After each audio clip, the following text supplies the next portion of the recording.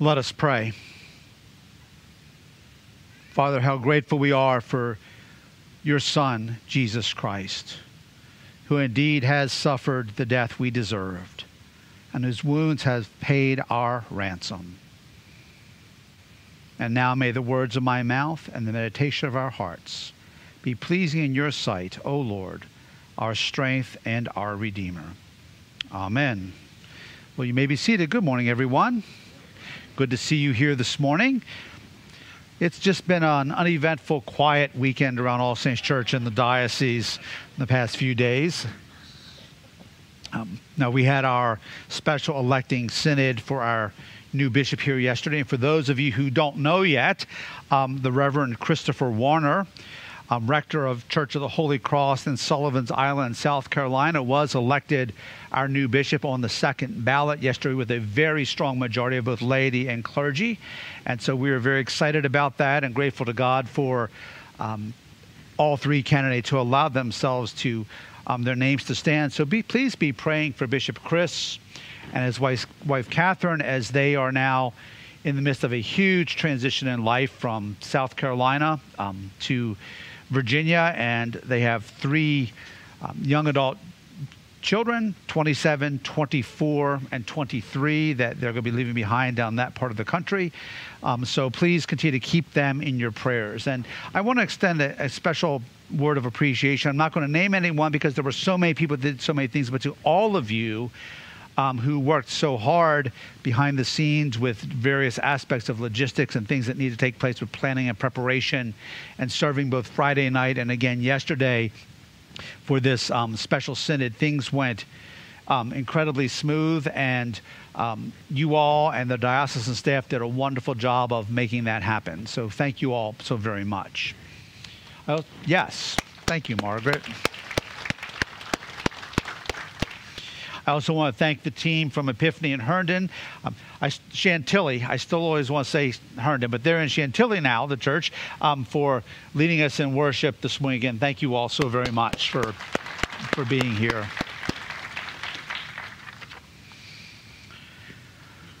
Well, we're continuing to look at stewardship today, so I'd invite you to take out your Bibles or devices with Scripture on them and turn to Luke chapter 12, our gospel reading this morning. And also either mark with your finger in your Bible or pull up a separate screen on your device with Malachi chapter 3, which we'll be looking at a little bit later, our Old Testament reading for this morning. Last Sunday, as we started talking about stewardship, we looked at Psalm 63 and then Matthew chapter 6, the words of Jesus that were our gospel reading. And in looking at these readings as well as 2 Corinthians 8, 1 through 7 last week, we focused on what I called the essence of stewardship. The matters that really rest at the center, at the very core of being a faithful steward. As we noted last week, stewardship is not just about money or finances, but stewardship involves being faithful with all that God has entrusted to us. In other words, stewardship involves the totality of our lives and who God calls us to be as his people. And last Sunday, we boiled all of this down really to two essential questions. The first question coming from Psalm 63, what is our heart's desire? Or stated more simply, as I also framed it last week, what do you want? Or what do I want? Psalm 63 verse 2 begins with these words, my soul thirsts for you, my flesh longs after you. And the question for each of us is, do we want God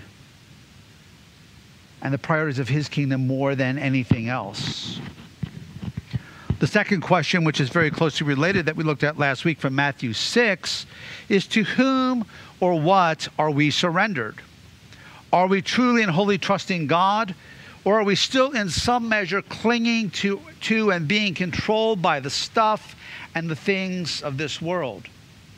And we noted last week, and I'll mention this again a little bit later, Jesus' emphasis in Matthew 6 that we cannot serve two masters. You either love one and hate the other, or hate the first and love the latter. Our loyalties, the loyalties and commitments of our heart cannot be divided. Today, I want to continue with this focus of trust and surrender, both in terms of how much we truly and wholly trust in God, but also with the realization that God has also given us a sacred trust of which we are called to be faithful stewards. Let me phrase that another way. We trust God. If we've placed our faith in Christ as Savior, we are trusting God. But as His people, new creations in Jesus Christ, God also entrusts us with blessings and provision, which He calls us to be faithful stewards of. And the reality is this: who we trust shapes our lives. Look at Luke 12, verses 32 through 34 with me, where Jesus says, "Fear not, little flock, for it is your Father's good pleasure to give you the kingdom. Sell your possessions and give to the needy. Provide yourselves with money bags that do not grow old, with a treasure in the heavens that does not fail, where no thief approaches and no moth destroys. For where your treasure is, there will your heart be also." We need to understand, I should ask, do we understand that as God's people, as new creations in Christ, you and I are inheritors of an eternal kingdom? Do we understand that? The words of 1 Peter remind us of this truth, where we read in 1 Peter 1, 3 through 4, "Blessed be the God and Father of our Lord Jesus Christ. According to His great mercy, He has caused us to be born again to a living hope through the resurrection of Jesus Christ from the dead, to an inheritance that is imperishable, undefiled, and unfading, kept in heaven for you." But even more than this promised reality, Jesus' words here in Luke 12:32 teach us that it is God's delight, that it is God's good pleasure to give us the kingdom. It is God's good pleasure to do this in the lives of His people. In other words, God takes delight for us to share in His eternal kingdom. What an incredible thought to ponder. In light of this reality, we should not be filled with fear based on the shifting sands and temporal uncertainties of this world around us. Rather, we have the assurance that we can fully and wholly trust God, whose kingdom is everlasting, whose kingdom we are a part of. We can trust God for and with our salvation. We can trust Him with our lives now. We can trust Him with our lives for all of eternity. And we can trust Him with everything that we have, everything that He has given us. Because we know that all of this, our salvation, the security of our lives now and in the future, all that we have, comes from God, who always, always, always has our best interest at heart. I read a story this week as I was looking for a good sermon illustration about free ride skiing, which I was not familiar with. Is anyone here, maybe some younger folks, familiar with free ride skiing? Well, free ride snowboarding or skiing is performed on natural, ungroomed terrain without a set course. And so you don't have the regimen of a course with, like in slalom skiing or particular spots where you're going to navigate it a particular way. It's left up to the skier or the snowboarder to make that determination. And so there's a lot of variables. And CBS News this past March carried a story about a young free ride skier named Jacob Smith, 15 years old, who is legally blind. He has extreme tunnel vision and no depth perception on top of that, and what he does see is blurry. His visual acuity is 2800, 4 times the level of legal blindness. Think of the big E on the eye chart. He would need it blown up 4 times in order to see it from 20 feet away. That gives us a little bit of perspective. So how in the world does Jacob compete in free ride skiing? Well, CBS News went on to tell how his family keeps him on course. On competition days, Jacob's little brother, Preston, patiently helps him hike to the top of the venue, venues which are so high that lifts won't take him there. And then his father Nathan helps him get down. Jacob has a two-way radio turned up in his pocket, and his dad is at the other end at the base, calmly guiding him down through the course. His father Nathan describes it this way: "It's on me to make sure that I don't let him down. I have to guide him through narrower chutes and to not go off a cliff. Jacob is not reckless. He knows his limitations. I think he has the ability to ski anything on the mountain, but he's not going to try to do it by himself. He wants to be with somebody whom he trusts. He won't ski with people he doesn't trust." When Jacob was asked how he trusted his father, he replied, I trust him enough to turn right when he tells me to." And I think that paints a picture of how we need to trust God, even as we move forward in life in uncharted territory, in terrain that we may not be familiar with. We need to trust God, our Father in heaven, enough to know that when he says turn right or left or keep moving straight, literally and figuratively, that we obey, that we listen to him. We need to trust him knowing that he has our best interest at heart.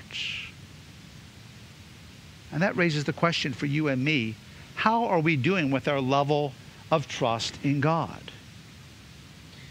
Are we daily and continually growing to trust him more so that we desire more and more his kingdom and his will above all else? It comes back to the question we asked last Sunday, which I framed again this morning. What do you want? What do I want? The Catholic writer and Trappist monk Thomas Merton put it this way: "It is not enough to do the will of God because his will is unavoidable, nor is it enough to will what he wills because we have to do it. We have to will his will because we love it." How are we doing with loving the will of God?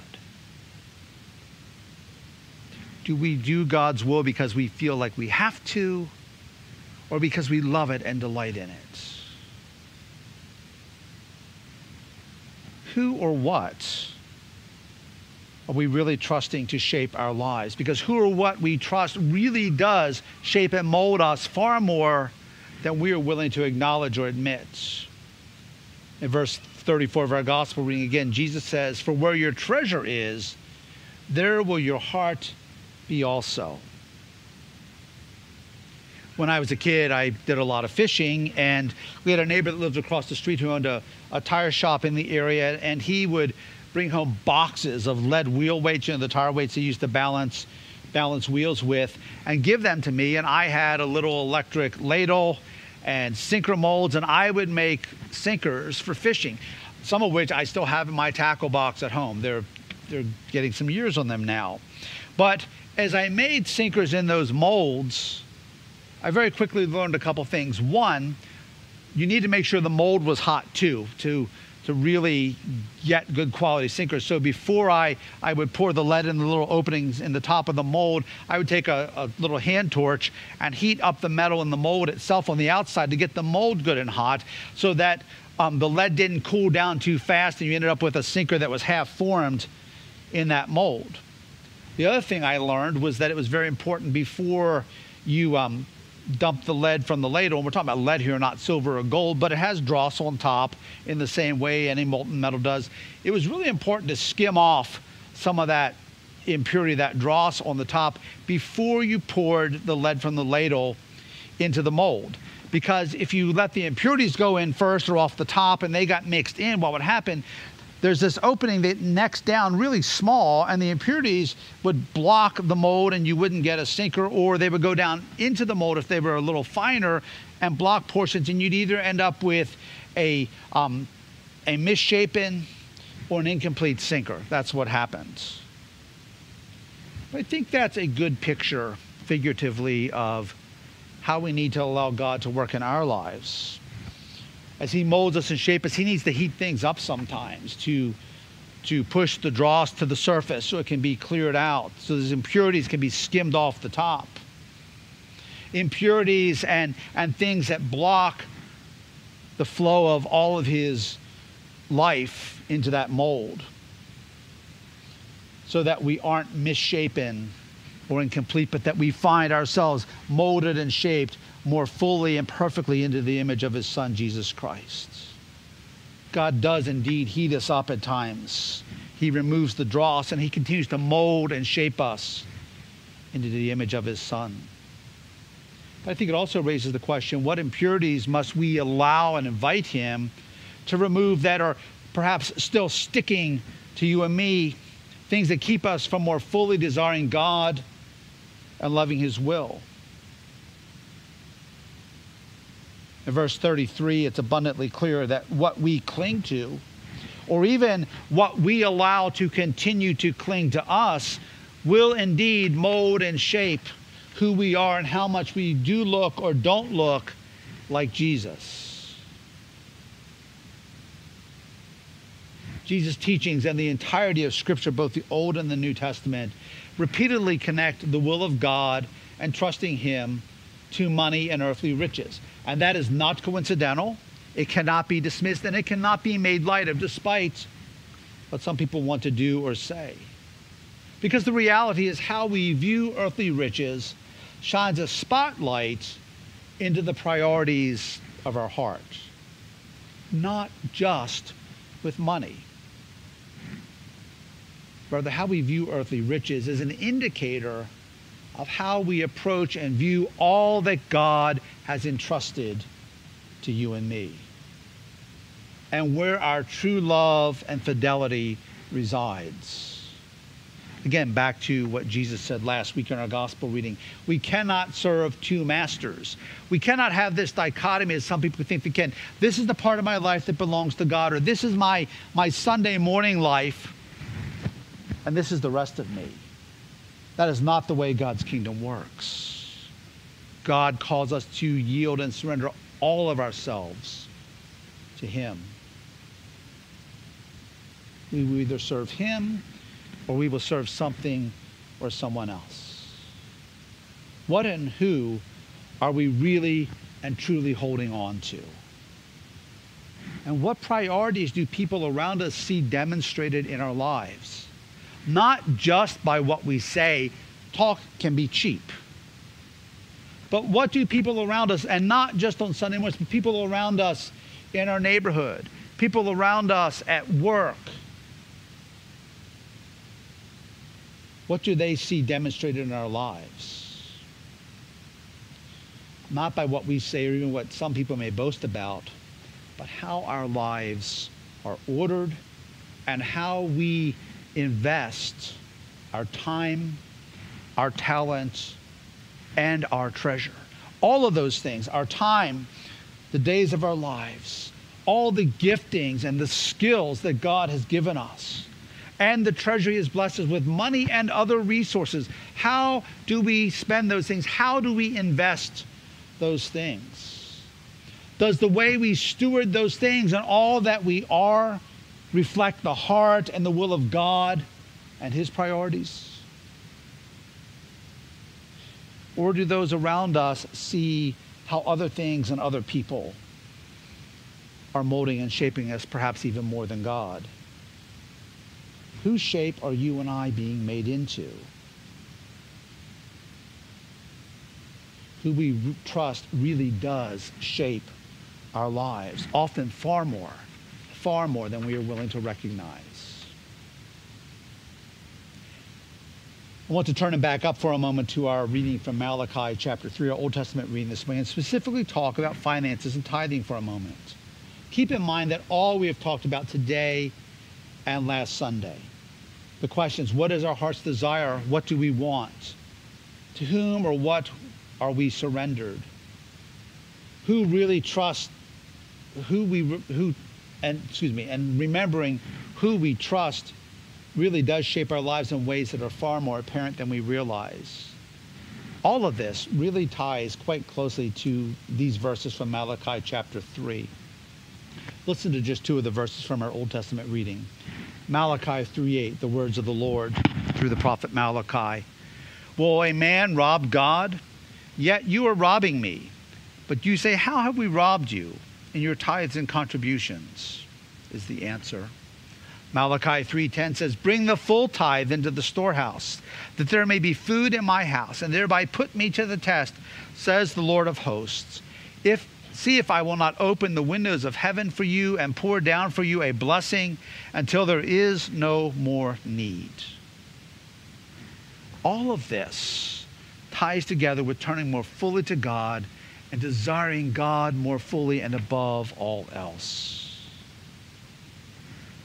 How we order our finances really is like a giant thermometer which measures the spiritual temperature of our heart.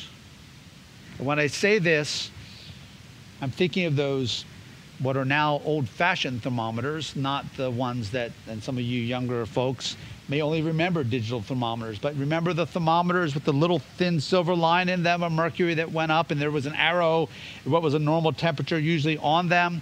But to really read that thing, you had to kind of turn it sideways, and all of a sudden that little narrow line you got on a certain angle, would get really wide. You can raise your hand and admit you remember those thermometers. It's okay. I think we still have one floating around the house.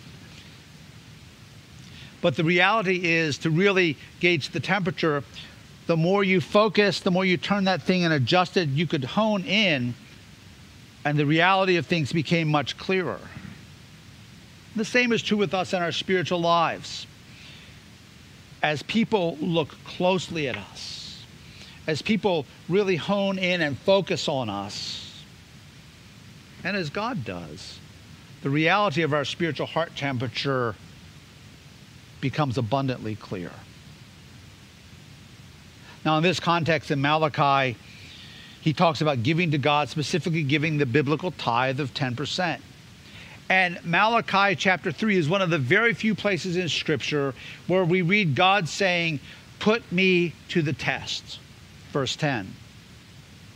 It's much more common in Scripture to read of distinct prohibitions of putting God to the test. So what is the difference here in Malachi chapter 3? What is the difference from those other circumstances? Well, the prohibitions of putting God to the test all involve testing God because his people were not trusting him, or they did not want to fully trust him. Deuteronomy 6, verses 16 through 18. You shall not put the Lord your God to the test as you tested him at Massah. You should diligently keep the commandments of the Lord your God and his testimonies and his statutes, which he has commanded you. And you shall do what is right and good in the sight of the Lord, that it may go well with you, and that you may go in and take possession of the good land that the Lord swore to give to your fathers. They were testing the Lord in disobedience by not trusting the Lord, by not obeying his commandments fully. Jesus himself quotes this very verse in Luke 4:12, where we read, and Jesus answered him, it is said, you shall not put the Lord your God to the test. But what is the context there? Jesus is in the wilderness being tempted by Satan, and Satan is tempting him to do things which are clearly and explicitly contrary to the will and the commandments of God. So the contrast is testing God by disobedience, or testing God by more fully trusting him. The testing in Malachi is testing the Lord in a way that is not a lack of trust, but is greater trust. It's a step of obedient faithfulness, a step of trusting God. Testing God by availing ourselves of an opportunity to trust God in a greater way, to trust God in a greater way, and to experience his demonstration of faithfulness, not just with money, but with the entirety of our lives. We don't give to get. We give out of obedience. We give out of a heart aligned with the priorities of God and his eternal kingdom. His kingdom, which he takes great pleasure in giving to us. We do this as we yield ourselves to him, as we grow to desire more of him. And as we yield ourselves to him, as we desire more of God, he molds and shapes and remakes us more fully into his image and uses us more and more for his kingdom purposes. And we experience the reality, we know the reality of the blessings of faithful obedience and greater union with him. Trust and stewardship really come down to, what do we want? Who are we allowing to mold and shape us? And with finances, God sets the tithe really as the biblical standard. There's no question about it. Our New Testament reading infers that as well from 1 Corinthians. But I'm here to tell you, if you're not at that place of giving yet, I'm here to challenge you, not because the church wants your money, although quite frankly, we operate on the gifts and the faithful tithes of the people of this church. We don't do fundraising. God's system, the way God has designed it, is that the church is supported by the giving of his faithful people. But it's not about us wanting your money, first and foremost. It's about aligning our hearts with God. If you're not at the place of tithing, I want to challenge you to intentionally move toward that. Not, well, maybe 5 years down the road we'll think about it, or when I get this raise we'll think about it, but starting it this year, or coming up with a system that by next year or the following year you've moved to a full biblical tithe. And I know I said it last week, and I know if you think about it in the natural, it does not make sense, but you will experience this for yourself, that the 90% goes much further than the 100% when we surrender our finances and the entirety of our lives to God. And you will see God's hand, not that God's going to make you rich. I'm not a prosperity gospel preacher, and you all know that. But you will see God's hand of provision and blessing, and you will only experience that once you step by faith and test God in that. And you will see God pour out a provision that in that 90% in comparison to the 100% that you could have never imagined. God calls us, not just with money. He calls us to give of our time and our talents. I think we need to ask God, every one of us, God, what are you calling me to be and do to serve you more fully? Right here in this community where you've placed me. What areas of giftedness have you given me that you want to use for your glory? As we come together and we do these things, we see ministry here grow. We see people come to know Jesus both locally, in the region, and around the world. Jessica Hughes is sitting back here, our home missionary to Uganda. Her ministry is in part a fruit of your faithful giving and service here in this church that extends far beyond people we will probably ever meet in person. But as we surrender ourselves to God and we yield ourselves to him more fully, he can do wonderful things beyond what we can ever imagine or dream or ask. And he asked us in faithful obedience to trust him, to look for him, to him, surrender to him, and allow him to prove himself faithful. Next Sunday, we'll be coming together, and during the offering time, we will bring our pledges for the coming year to the altar as an act of obedience, not so everybody can see what we're doing, but as an act of consecration to the Lord. You have received a card in the mail. There are also cards back on the credence table by the sound booth. I'd ask you to make sure you take one of those today if you don't have one, or take the one you have at home, and pray about it as a family. Pray about it as an individual single person, and ask the Lord what he would have you to do and how he would stretch each of us together this year for greater service, both financially but also in every other way as well. And let us together watch the good and glorious things that he does for the praise of his name. Let us pray. So, Father, we give you great thanks. We marvel at your faithfulness, your goodness, the grace and blessing and mercy that you have poured into our lives. So, Lord, speak to us. Lord, may we grow to love your will. May we grow to love being more fully surrendered to you. May we grow to more fully love you, molding and shaping us more and more into your image.